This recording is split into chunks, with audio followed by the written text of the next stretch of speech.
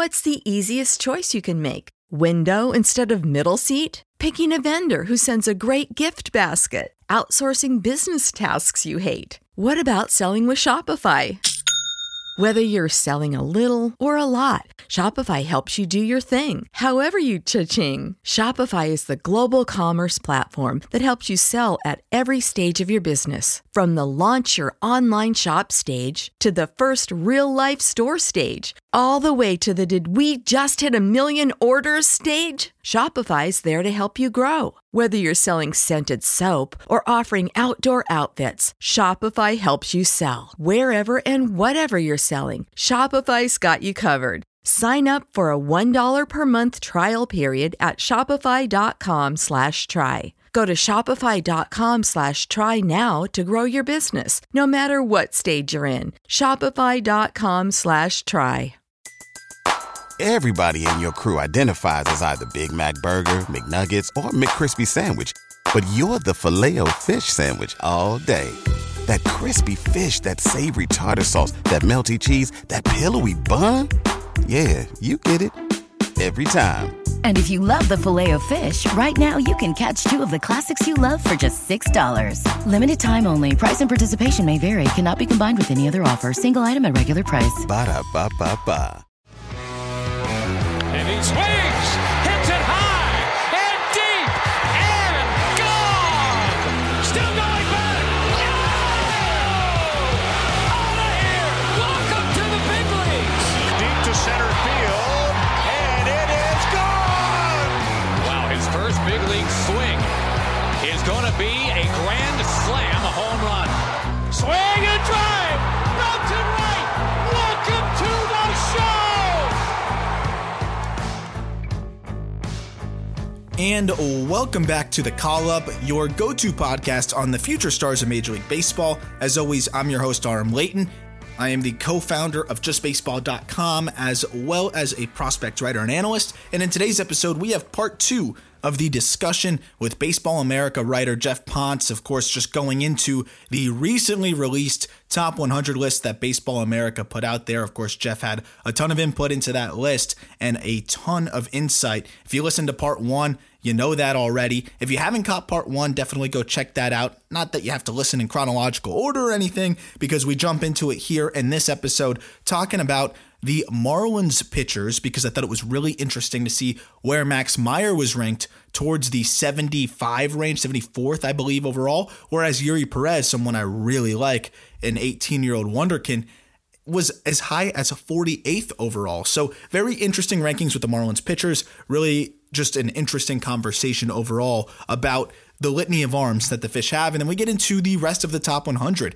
Elly De La Cruz, how does he compare to a Jason Dominguez? Who are some of the guys that just made the cut, maybe just missed the cut? The rest of the top 100, we talk about a lot of the notable names in the back end, and I think you'll really enjoy it, as Geoff just always is a wealth of knowledge and so much fun to talk to. Without further delay, here's part 2 of the conversation with Geoff Pontes.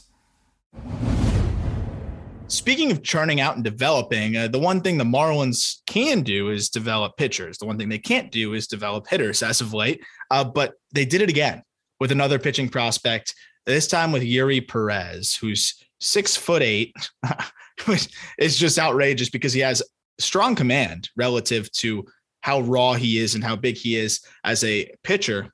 That, I mean, I watch this guy and I'm like, where did they find this dude?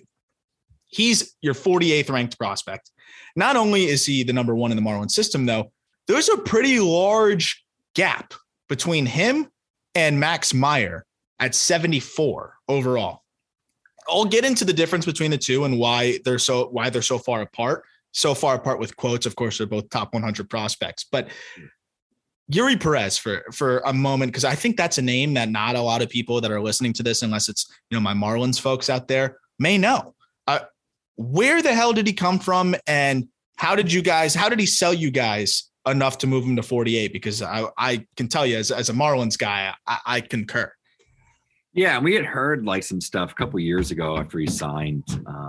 This stuff had he had big stuff, continued to grow to 6'8". I think the thing that's unique about Yuri, so I'm the guy on the staff that's most sold on him. I actually think he's a top 20 prospect. I think that he is a unicorn. And I say that because he's 6'8" and he's a power pitcher who doesn't throw a sinker. I can't think of anybody who's taller than like 6'6" who's ever pitched that wasn't like a 90 to like 93, 94 mile per hour sinker baller. It's like after 6'6", like those guys, like, cause I think like Nate Pearson's 6'6". I think Glasnow's 6'6", maybe like Lance Lynn. So like they throw hard. The thing with Yuri is like Yuri has a fairly low release. Like he gets down the mound and he throws a high ride 4-seam fastball that's relatively flat, like as flat as a 6'8" pitcher, could be. If he was throwing the way he throws and he was 6'1", he would have like a Jack Leiter fastball. Yeah. Okay. Where, it's super efficient, good spin rates, and he's sitting, mid to upper 90s. And he's doing that with 70 fastball command as an 18-year-old in full season ball. That doesn't happen. So when people try to compare him like Michelle Baez, whoever names you want to throw out there, he's not those guys because he's so much more advanced at a young age against full season competition than anybody we've ever seen before. Oh, mix in the fact that, he has a really good slider, plus slider. He's got an average curveball. And he throws a changeup that potentially could develop into, an above average pitch if he commands it better, I saw it on a couple occasions and it flashed. I mean, he threw some changeups where I was like, oh no, if that develops, these guys are in trouble. Yeah. I mean, there was a few that, especially off of that fastball. Sorry, what was that? There's still projection left. Yeah. Like, how is that possible? He was born in 2003. I'll go down with the ship on overranking Perez. I'm fine with that. Yeah. I just think he's such a freak, and I mean, that's my Perez take. And we could talk the Meyer ranking. Maybe Meyer's a little bit lower than like I personally would have had him. I can't remember where I had him. And I think the issue with Meyer is he has an all-world slider, and then it's like, all right, the changeup has gotten better and keeps on getting better. I think it's going to be a fine pitch. I've always said that, but I think will be average eventually, maybe better. But that hasn't happened yet. And the fastball isn't a bat misser. It's not. It's an average to fringe average fastball. Yeah. Plus velocity. So he cuts the crap out of it. I really think in some ways he'd almost be better if he threw a sinker in that slider and just tried to work of it, off of it as a ground ball pitch, which it can be. But I think the issue with Meyer is really just like he's got to figure out what the fastball is. Now that said, I think that there's a few things working against him. Number one, he had a tremendous season at AA, right out of the draft, pretty much. No other experience. He's assigned to AA Pensacola, has a great year. I think he was the ERA leader for the upper minors, if I'm not mistaken, because it was Taj Bradley for the lower minors, and I think the overall. So, good numbers. But he didn't blow people away. I think the way we had expected. We want all these guys to have 2 ERAs with, 30% K rates and 6% walk rates, and he wasn't that. And he was nibbling a little bit early on. Yeah. The other thing I think that hurt him is Jake Eder came out, and Eder had a tremendous season up until the point that he got hurt, especially the first half. He was arguably the best pitcher from that draft in the first half of 2021. Yeah. And I think being compared to that, it was like, oh yeah, Meyer's fine, but this guy looks like a steal. Why didn't this guy go top 10? And he's out pitching Lacey and Emerson Hancock and all these guys. And I think Yuri's breakout too. I think there was a lot that worked against him where there were other guys that were just performing so well that it kind of stole his headlines a little bit, Interesting. Yeah. I look at Meyer and I loved what I saw. I watched his last couple starts, specifically the AAA starts. And I saw a lot more comfort with the changeup, more of a willingness to throw it And I thought it looked pretty good at times. Sometimes it gets firm on him, but if that changeup is even decent, he can flash it enough. I feel like the fastball will play up. But like you said, I was really surprised watching back on the earlier starts how ineffective the fastball was.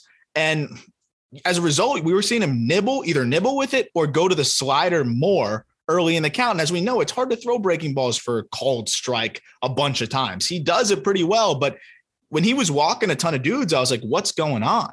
And I had to go back and watch. And it's like, it wasn't command issues. It was, I'm nibbling and I don't trust my stuff totally. And that's kind of a pitcher telling on himself. So I understand it to a degree. I think, I would have him a little bit higher because of the success, but I understand where you're coming from with Baseball America, because he's been pitted against a bunch of guys that in the same system were arguably more impressive. And at the end of the day, that does matter. And I mean, even Edward Cabrera, when he was pitching, when he was healthy, was tearing up the minor leagues too. He struggled when he got to the big leagues, and watching back his starts, it seemed like most of it was just location, right? Fastball setup, target was here, he missed here. Other than location, what did you see? Because I mean, his changeup got pummeled, and that's supposed to be his bread and butter. Overall, just did not quite, pitch the way everyone thought he would. I mean, this is a guy I'm really excited about. I still think he's going to be a stud, number 3, number 2 type guy.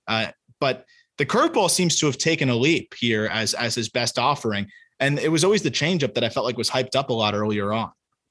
Yeah, I think the big thing with the changeup is it just got hit more than it should have. I mean, that's the thing, is he had the worst results off of that pitch. Yeah.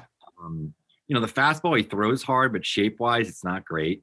His curveball and slider, like his breaking balls, miss a ton of bats. And I think that's kind of his bread and butter. It's a matter of him learning how to sort of, number one, land the changeup consistently, but also kind of sequence and play off of his fastball so he can hide it a little bit. No, it's funny to say for someone that can touch triple digits, but I just think it's in terms of shape and that sort of thing. Yeah. What do you think ultimately his ceiling is? I mean, you guys aren't really off-put by the struggles last year at the big league level, right? No, I think he's still like a mid-rotation type arm. Maybe there's a little bit more in the tank than that, but I think that's a pretty safe evaluation to throw on him. So if the Marlins are probably going to make a move, if they do make a move, which of those arms, any of them, which would you trade? I think you got to omit Sixto from this. Not going to put Sixto in that fold just because of the injury and where he's at. I don't know if you saw the video of him throwing about 2 miles per hour the other day. So, I mean, it's a long road back for him. But of all of the other pitching prospects, who would be the guy that you're trading away to go get a bat? Because the Marlins are going to make a move. I don't know if they're going to trade from the big league club or prospect. I know they don't really want to trade Meyer or Perez, but who's the guy you're trading from? I mean, I think Cabrera is the logical one to move. Really? Right.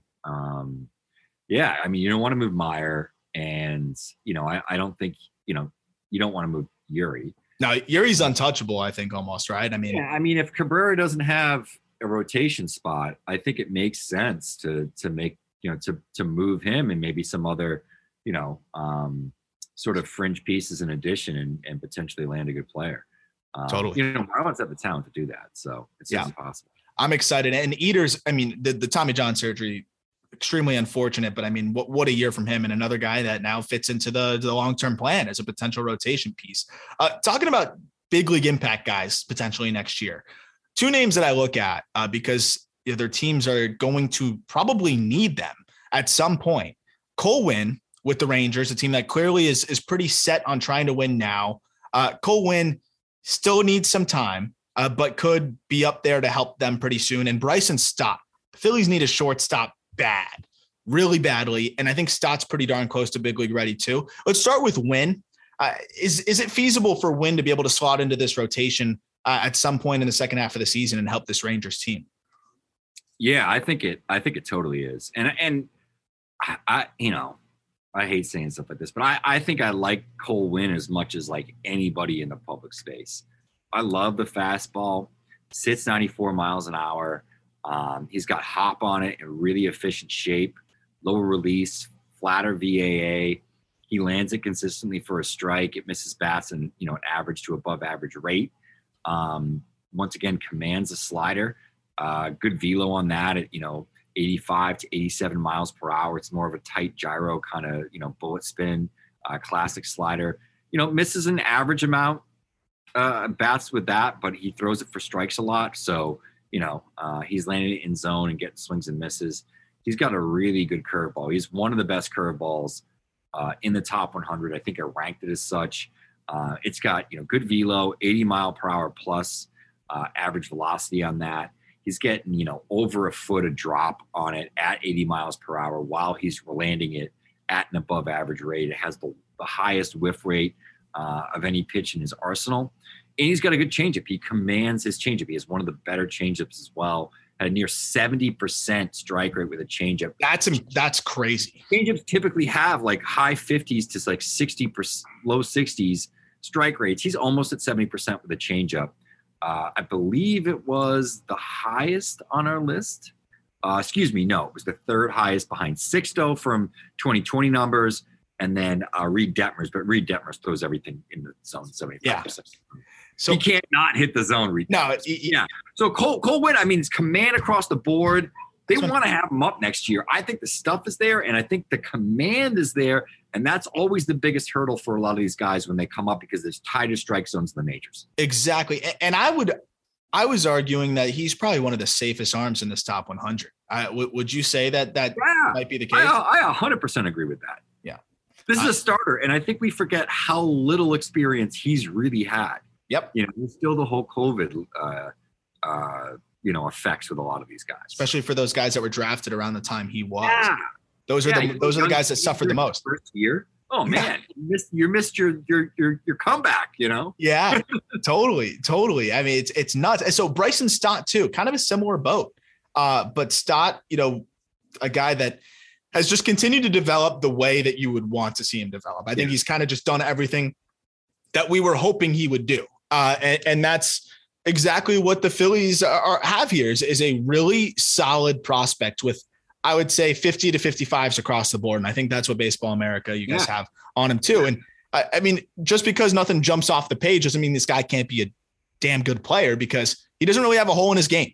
No questions. I think it's short. Speed that is going to impact the game, at least to some degree. He's going to be a net positive on the base paths, a hit tool that I think is going to translate, and power that will also translate in that ballpark. It's slightly above average power that I think will translate into 20 to maybe even 25 as he starts to hit his stride in that ballpark. Is that kind of the similar assessment that you have on Stott? And also what kind of impact can he make as soon as this year? I think if I have to gamble on who's going to be the NL Rookie of the Year, I'm going to gamble on Stott, I think. And over Cruz. Yeah, because I think there's no question that he's going to come up and hit. He was the best player in the Arizona Fall League when I was out there. And I know the AFL this year had bad pitching. I was there for a week. I saw Stott 4 times, 2 rounds of BP. I saw 4 games, including the All-Star game. I saw him homer on consecutive nights. And I saw him hit in the first 2 games. And it's funny, I have a scout buddy out there that works for the Twins. And, I was hanging out with him the whole week. And so we were going to games together. And sitting next to him at Scottsdale, the second time I see him, funny enough, Chaim Bloom is right in front of me. And people kept coming up and getting pictures with him. So I had to move because it was making me crazy, because I had to he's like so gracious with the fans. It was funny. But anyway, I'm sitting there, Stott's up. He had maybe a single earlier in the game or hit a ball to the gap for a double. And I look at my buddy and I go, this guy hits everything. Every at bat is great. He walks. He makes good contact. Even his outs are loud, and he's putting them in the right place. He doesn't miss too many pitches. Really, really great plate approach. I'm like, but is he ever just unleashing a ball? Like, is there power here? He's like, oh, yeah, you just haven't seen it yet. I'm not kidding you, dude. 2 pitches later, he hits a ball about 400 feet out to right field.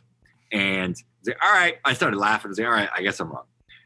Next night, we go and see him at Salt River. Okay.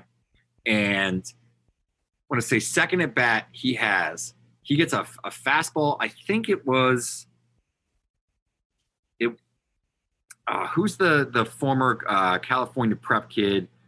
He's a pitcher in the Brave system. I don't think it's Victor Vodnik, is it? Or is Vodnik the guy I'm thinking of? Vodnik's in the Brave system. Yeah. Yeah, but to 99. But was Vodnik out at the AFL? Because there's two I get confused all the time. It's Vodnik and this other guy. But anyway, whoever it is, throws whatever, 95, 96, tries to sneak a 95 mile per hour fastball. I'm almost positive it was Vodnik. I think it was Vodnik. It was Vodnik. He was out in Peoria. Tries to sneak a fastball by him. And wait, he was on Peoria. Excuse me, it's wrong. He was a teammate of Stott. So it was somebody else that was pitching for Salt River that night. And so tries to sneak a fastball by Stott.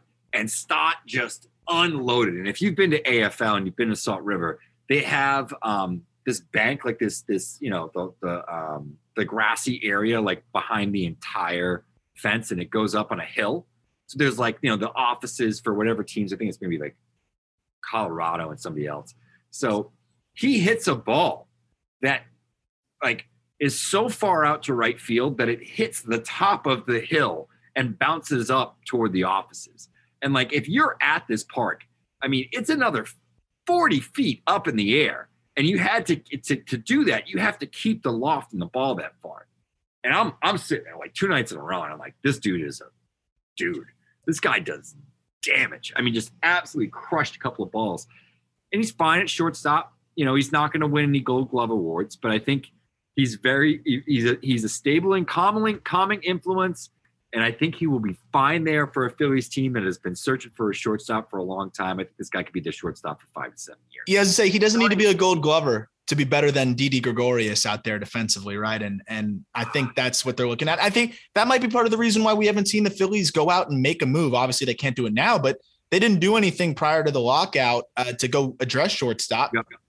I think we could see Stott opening day. You think that he's going to get a shot to potentially crack that opening day roster? Yeah, I think that's a possibility. They want to win now. And Harper, I feel like Harper's the kind of dude, if Stott swings it in spring training, Harper's not going to let them not have him there, right? Like I would be shocked. And if they get, if they are somehow able to eliminate the, service time manipulation over the first 2 weeks, he could be a guy that breaks camp. Totally. Another shortstop, but more of a stretch here. But another team that needs the shortstop to be able to develop and be their guy. Jeremy Pena, a prospect that I really like. Unfortunate that his season was cut short because we'd probably be having a different conversation here. It wouldn't be me asking you a question as much as more so, how is he going to look at shortstop next year?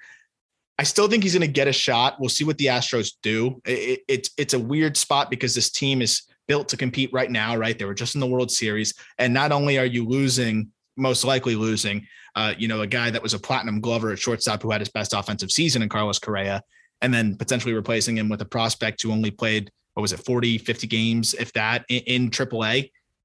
I love Jeremy Pena as a prospect. The glove translates right away. And that's part of the reason why I like him, is that the glove is going to be big league caliber and above average big league caliber, to say the least, right away. But we don't know if he's going to hit at that level, right? And he did run into some more power, which was really encouraging. But is it feasible for Jeremy Pena to be able to play shortstop for the Astros next year? I think it's all but a guarantee that he's their starting shortstop opening day. Wow. And I think the organization believes that he's going to be a star. He's remade his body since he was at Maine. He's continued to add power, and it's bat speed, skill based power. That's one of the big things. So I have some friends that work for the organization, and I've discussed Pena with him. I had outside evaluators, not from the Astros, outside evaluators came to us during the process and said Jeremy Pena should be a top 50 prospect. Baseball Prospectus had him 16. I know. I saw that yesterday, and I said I love it. I think Pena is going to explode. I think he is where he is right now. He's going to be way up that list pretty quick. If he played the whole season, I think that's what I said. He may exceed prospect eligibility by the next time that we update this list. And, elite bat speed, he's been hitting over the winter in winter ball. And as you said, he already had the glove. He got drafted out of Maine with the glove. And that hasn't backed up at all. If I sent you pictures of his body, dude, it looks like an action hero now. I mean, he's ripped up, added a ton of bulk, but it's lean. He looks like Giancarlo Stanton. I'm not even kidding. I'll send it to you after. I'll send it to you afterward. A picture that I got from the organization. This dude is ready to mash this year.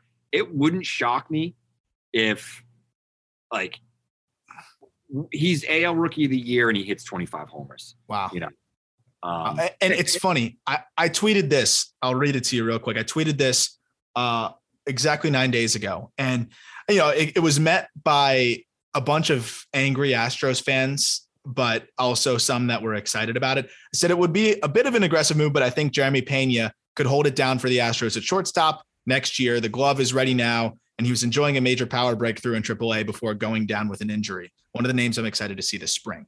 A bunch of the replies were, they better not do that, cheap bastard owners of the Astros, blah, blah, blah, blah, blah.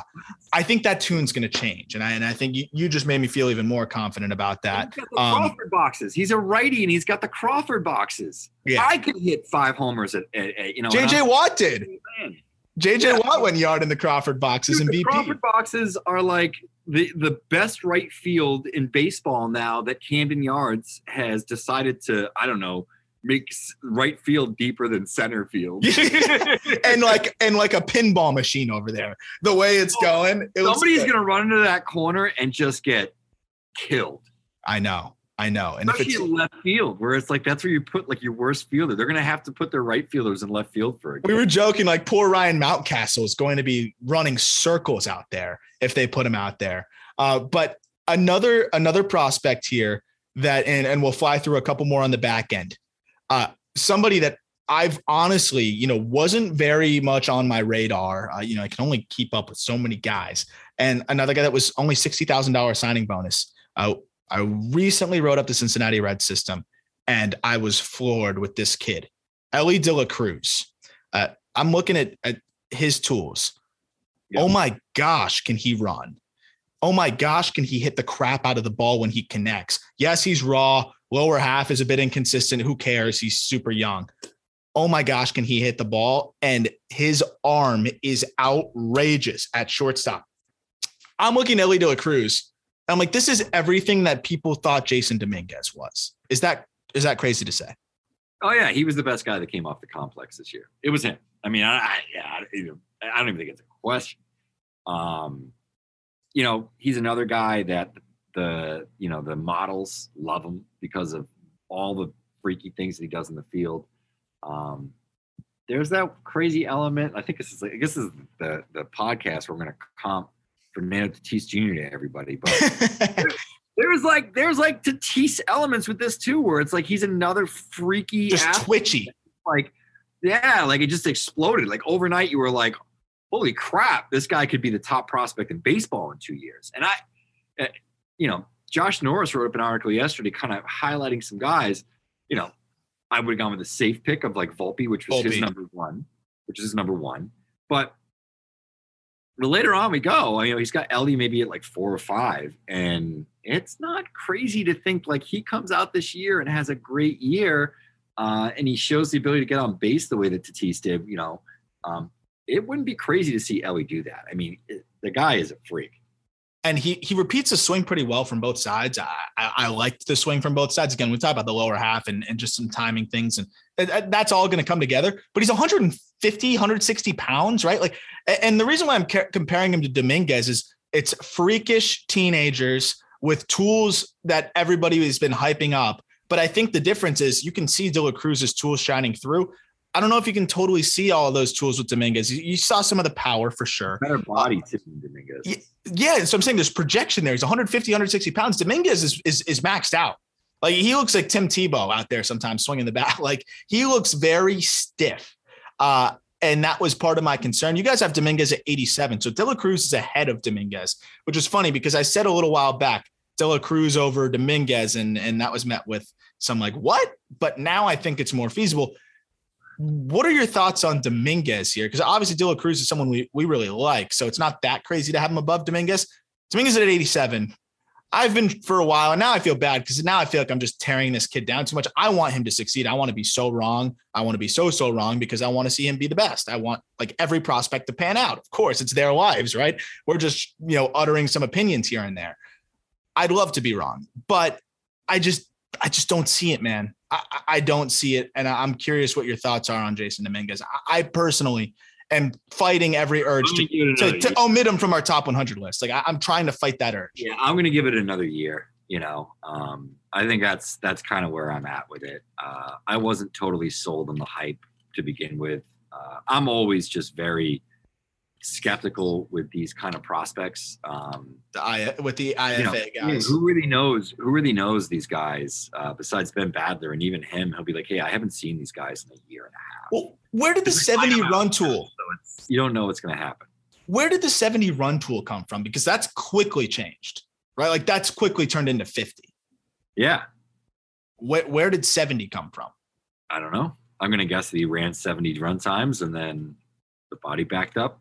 Really? That quickly? He added the COVID 50? I don't know, dude. I'm so confused by Jason Dominguez because it just seems like I hope they're reporting in that area, like not us, but just like the industry took it and just ran with it, and Yankees, 5 million Yankees. Yeah, but I think the other thing is to give it a year. We could be coming back here in a year and this kid comes out and it's all clicked and he looks tremendous. I mean, it wouldn't shock me. Yeah, and that's why the pushback for me is not that I don't think he could be a good player. It's that it's like almost unfair to him what has happened with the hype and with how much money's been put into his cards. And no matter however you look at it, I think it's just been unfair to him. And that's what the Yankees scouting director said himself. Real quick, flying through a couple other names. Ronnie Mauricio, a guy that, again, I'm kind of fighting myself as to whether I'm going to have him on the top 100 list or not. The tools are there, but I mean, how long are we going to say the tools are there for until we just say, okay, the tools were there, but it's just not turning into production. He did show some more patience at the plate down the stretch. But I mean, this is a guy that swings at everything. This is a guy who comes with still some defensive questions, though he has the ability, just it doesn't translate totally in terms of just not making errors. And there's just a lot to sort out there. What are the thoughts on Ronnie Mauricio? And is this a guy that you think belongs on the top 100? I mean, he barely made it on Baseball America's list. Yeah. I think it's just still betting on the overall upside and the tools there, and they can still translate the skills. He had an awful home ballpark to hit in. That's a really tough ballpark, and he still hit for power, and he still hits for all fields power. You see that from a guy on the left side of the infield. You're just more willing to gamble on it. So I felt like it was an appropriate rank to move him in the back end. Say, hey, this guy still has these abilities. Let's see where this goes. And he's it's kind of a line of demarcation. You can kind of pivot off. Like we're going to move him off the list if it's not good, or if we do see what we think we could see, we can then move him back up. So. Yeah, I think that's kind of where we're at with Mauricio, but he's another tough one. That's the thing is you don't want to completely bury somebody and then just write them off. And then a year later, you have to come back onto the bandwagon. That looks bad. Yeah, that does look bad. But I think there's some reason there's cause for concern with him, just like there is with the Dominguez. And I think it would be irresponsible not to recognize that, of course. What kind of impact does Jose Miranda make next year? I'm a big fan of his. I think he should have been up last year.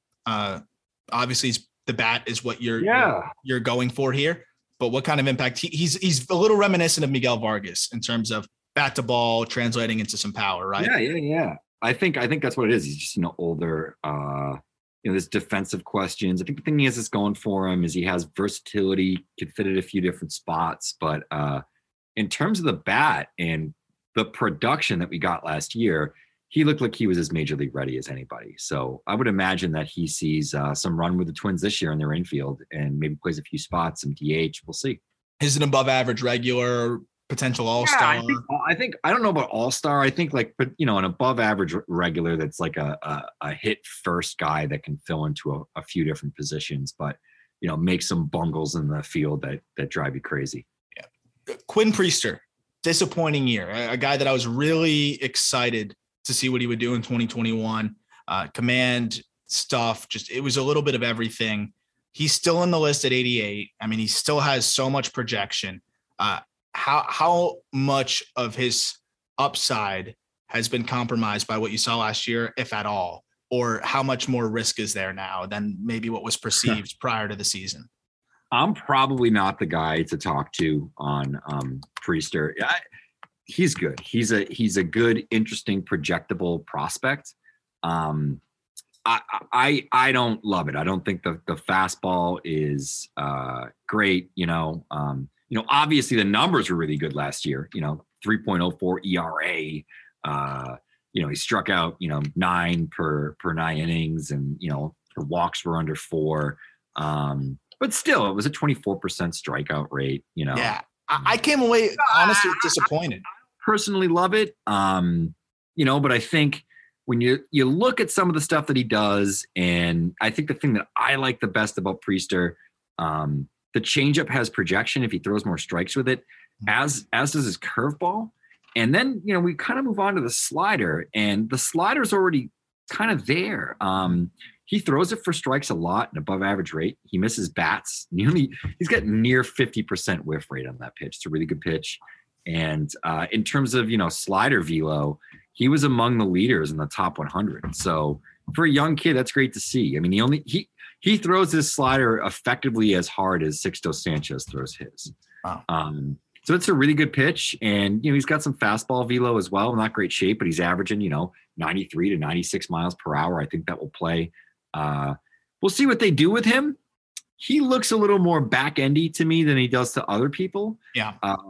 I'd have to double check where I had him. I don't know if I think I have him. I think I would have him outside the top 100. I have to double check on what my 150 was. You see a little like Logan Gilbert in there, or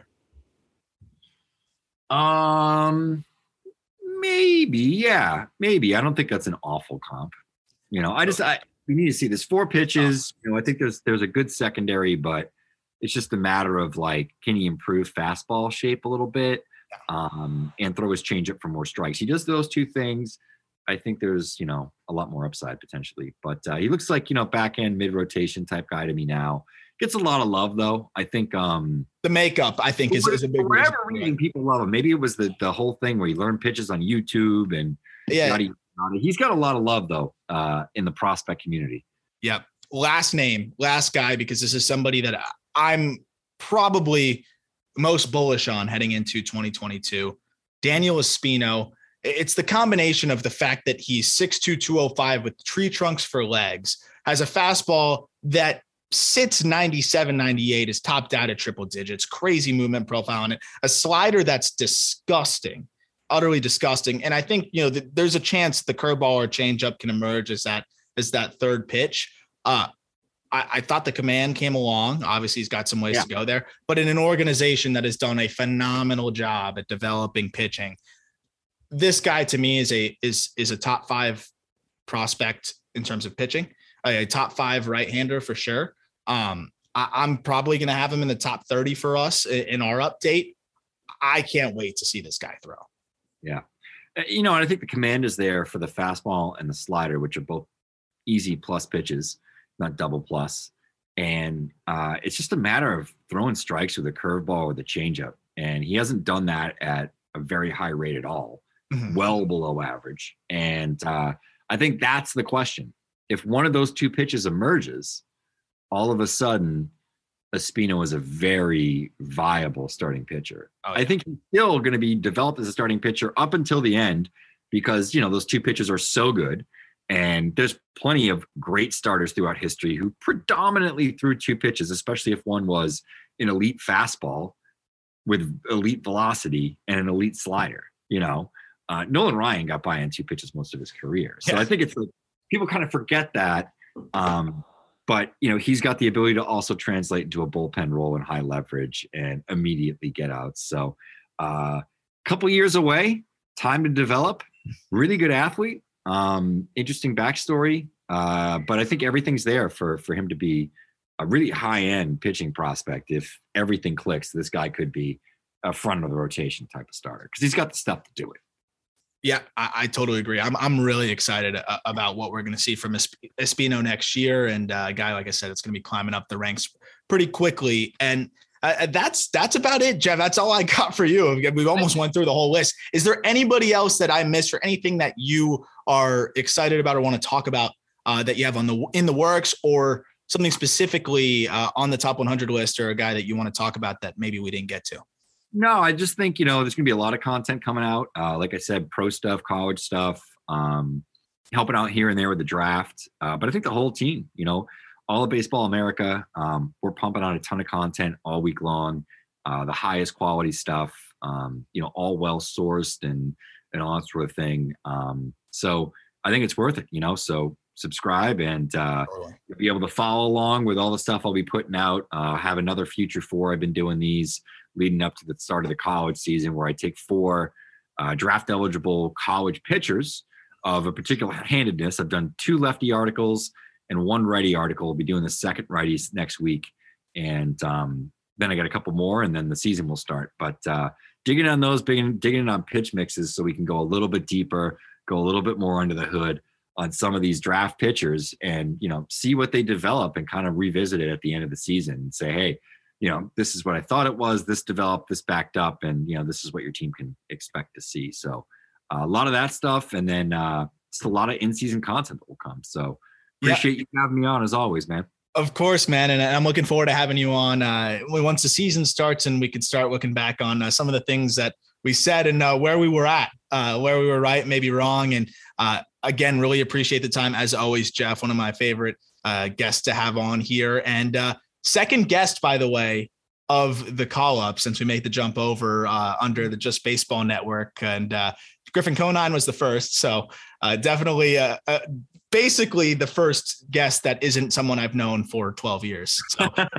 high praise there. And he's Geoff Pontes, GeoffPontesBA on Twitter to keep up over there. Great stuff as always from you there. And again, check out that piece as well, ranking the best pitches in the top 100. A great job on that. I'll have that linked in the description as well. But Geoff, as always, thank you so much, man. And looking forward to talking to you when the season comes around, because guess what? We don't have to worry about the lockout on our end of things here for the minor leagues. So that's going to happen. And I look forward to talking to you again soon. Same here, man.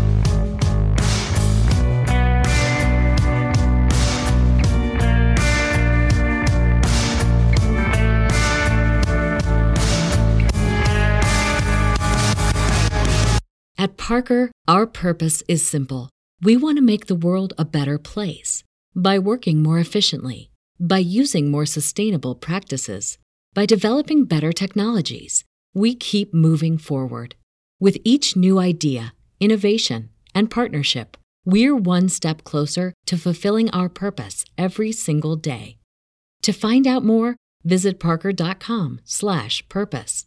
Parker, engineering your success.